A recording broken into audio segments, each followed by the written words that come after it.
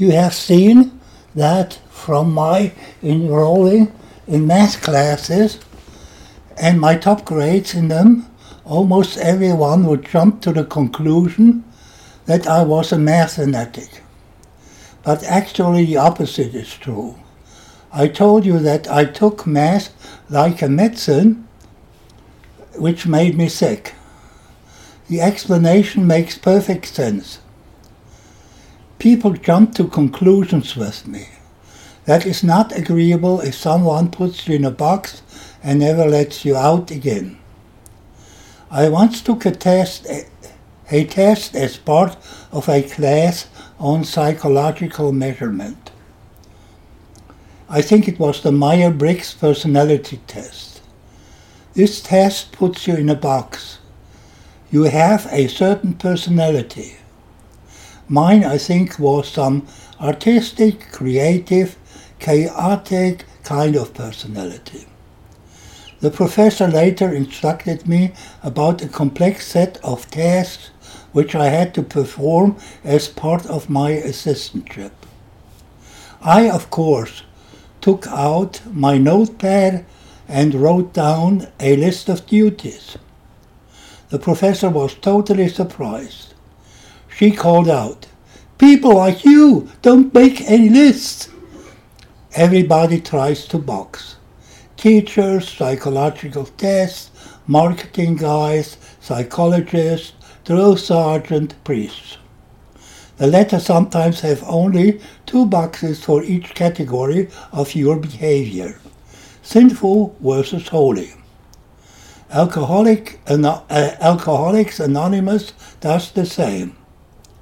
You get slam drunk for every of 100 days. Everybody treats you, poor sinner, nicely and feels compassion for you, although your success rate in being sober is a meager 0%.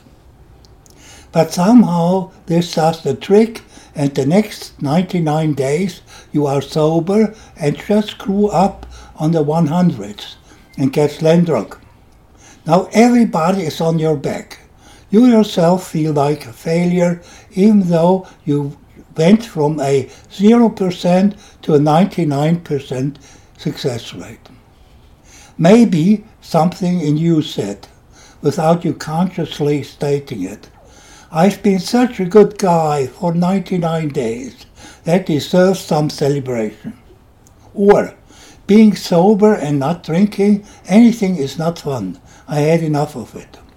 Oh, these are sinful thoughts. The devil alcohol put them in your head. Let me tell you about a different procedure of mine which I once did with one of my clients. He came in because he drank 24 bottles of beer each day. Over time, this created problems of a personal sort, and also a financial one, because 24 bottles do not cost nothing. I asked him, "Can you tell me how that goes? How do you go about drinking the 24 bottles?" He answers, "I drink 1, 2, 3, 4 bottles, and then I cannot stop anymore and drink the next 20 in quick succession until I pass out." I said, "That seems wasteful to me. You seem to enjoy only the first 4 bottles and then sort of waste the next 20. I have the following suggestion for you. I want you to enjoy all 24 bottles. You paid for them. You should enjoy them. So I suggest this. You drink 4 bottles first. If you now continue, you waste 20 of them. 20 divided by 4 equals 5. You now have the opportunity of 5 more 4-bottle long drinks. So after the first 4 bottles, you stop. Wait. You decide how long and do something pleasant. Maybe have sex with your girlfriend for a change. She did not like it anymore in the past because you were too drunk for it. Then think. Then drink the next set of 4 bottles. And again, carefully enjoy them. Again, you do something fun. There are unlimited opportunities for it in humans, even here in Rocky Mount, Virginia. I am your counselor. I can also offer counsel in that respect. Finish your 24 bottles the way some practice coitus interruptus. Maybe you can even save some for the next day. He asked me what I meant with coitus interruptus. I explained that to him, but I will not do it here. You will have to look it up yourself. The above procedure worked out really well. He went from 2 12-packs to 1, and from there to a 6-pack per day, without any painful abstinence, and all on his own free timetable. In the meantime, I advised him how to have more fun. Now, you know what I mean when I said I use math off-label. An important part of math is logic. And the above is built on logic. Math, however, has formal logic, a logic that is written in formulae. The logic was devised to help mathematicians with their thinking. You might say, what? You say that mathematicians need help with their reasoning? Do you remember the German professor who made a mistake and did not notice it? But that was long after formal logic was created in 1890. Actually, when I mentioned the German professor, God, that was in the given context something like a pun. But it raises the following question. Did the creation of formal logic really help mathematicians? Oh my God, you might say. I do not care about this crap. I do not like math anyway. I could care less. Well, the formal logic created the formal math of today. Because you do not like it, this change of the previous math did not help you. The situation is like this. Bombers level a beautiful medieval town. Modern city planners build modern, concrete, geometrically perfect, cold buildings instead. You live in them now and you do not even know that there was a colorful, somewhat unsanitary, complex 2,000-year-old city before. The people who did the bombing and reconstruction do not let you know. You do not like to live in modern buildings. The bombers do. However, a prominent one amongst them comes up and says, well, even our own children do not really thrive in these new buildings. We should really bring some old buildings back so that they can grow up healthier. This actually really happened. Now, if you ask me whether I prefer old or new town, I cannot give you a definite answer.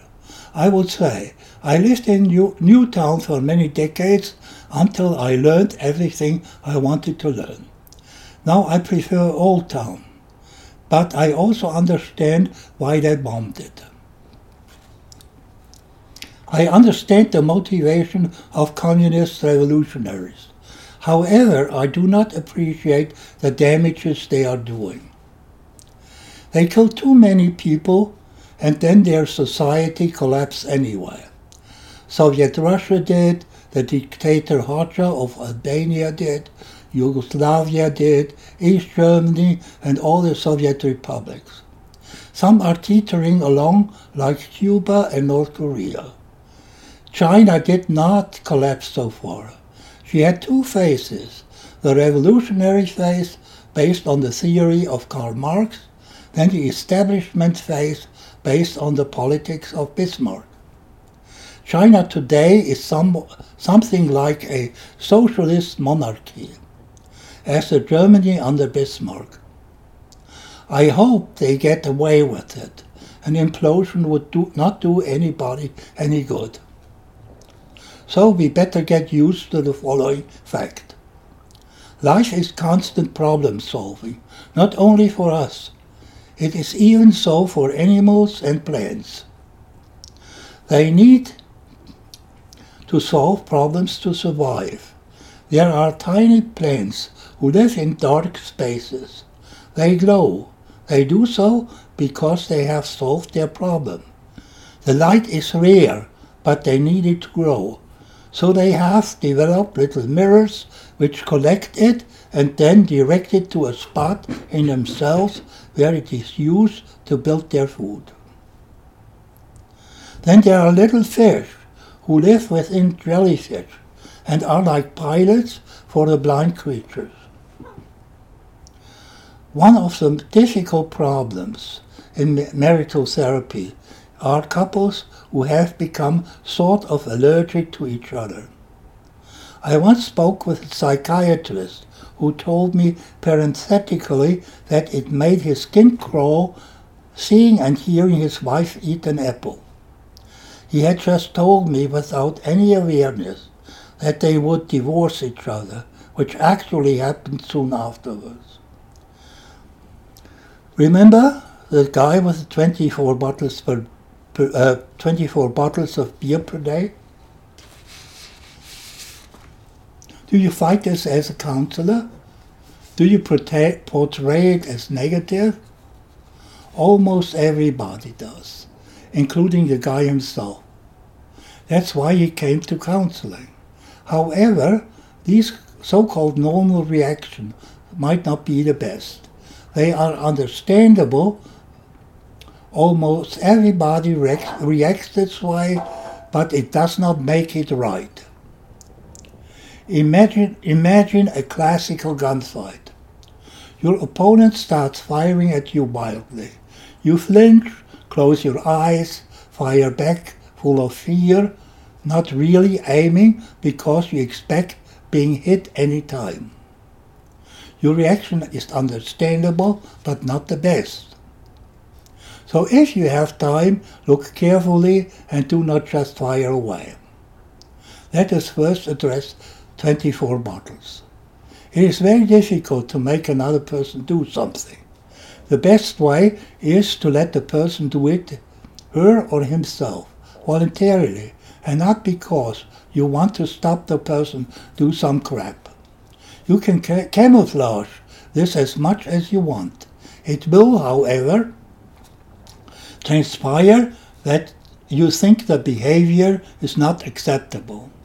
The person also will feel your implicit violence. You have to solve a problem. That is the main task, not some knee-jerk reflex. The same would be true for a psychiatrist if he had decided to get help before he got divorced. That, however, is not easy on his part because he himself has let himself fall into incessant knee-jerks. I can't stand her. Look at how she eats. Disgusting. She drools. She chews and munches like a greedy pig. And so on. Divorce is bad. The kids will suffer. Well, how do you know, dear counselor? I once had a couple with 2 kids. She was American. He German. And he had a lover. She was deeply depressed because she had the same idea. Divorce is bad. The kids will suffer. So I told her that I would help her to save her marriage. You want it, so I want it. However, the husband refused to come. She, how will that work without him? Well, I said, goal number 1 is to undepress you. I will try and build you up. You are down and out. Sorry to tell you, that allows your husband to have the affair. What are you doing right now? Crying and sobbing. You are not much of a danger to his affair. So why should he stop it? Why should he come? You are taking it that he has an affair and that he refuses to come. And in addition, you feel lousy and the kids do too. However, the more you get out of your hole, the more you can help your kids too. If the mother is shaky, kids become anxious. If your self-confidence grows, the more antsy your husband will become. At a certain point, he will come here to check this dame counselor out who destabilizes the situation. This is exactly what happened. A few weeks later, the cold is Arctic, the husband comes with his wife but remains in the car. The cold is so severe that the heating of the car won't keep him from freezing. I let him in the car for half an hour to make sure that this is happening. Then I send my client down to tell him, "Come up into the warm waiting room. It's stupid to stay in the car. We will have a longer session anyway." So he comes up, and I ask him whether he would be willing to talk to me, to give me his side of the story. He was, and did. Wife was in the waiting room. So I listened to him for quite a while. Then I say, "I can understand that it is quite agreeable in our boring culture to have two women at the same time. I can help your wife get her self-confidence back. Otherwise she'll divorce you because she won't be able to continue suffering so much. But there's a danger. Her self-confidence will grow, but then she will divorce you too, now for the opposite reason." He just laughed and said, "That will never happen. My wife is a weak person. She always has had low self-confidence. She'll never have the backbone to divorce me." So I continued to help her with saving her marriage. One day she tells me a dream. She was at the picnic with her husband and other people. Then she got bored. She goes to her car, whose windows are down. Her husband runs after her. She rolls the windows up and drives away. I knew that this was it. A little later she tells me, "Stop trying to save my marriage. When I look back honestly, I have to admit that I never really liked him anyway." That is probably why he got a lover. If you are interested, I'm going to invite her. We might have a lot to talk about. So we are together in a room. Wife, husband, lover, and I. The women get along great. The wife gets a lover herself. All four of them go to the village fair together with the kids. The villagers who had gossiped for a long time about the affair now have a new story to report to each other. Husband and wife get a very amicable divorce. The divorce judge tells them that he had never seen anything like this in his long career. I asked the kids, who had nightmares at the beginning of the treatment, how they were doing now. They answered, "We are fine, much better than before. Now we have 2 mummies and 2 daddies, and we get presents from all of them." End of episode 3.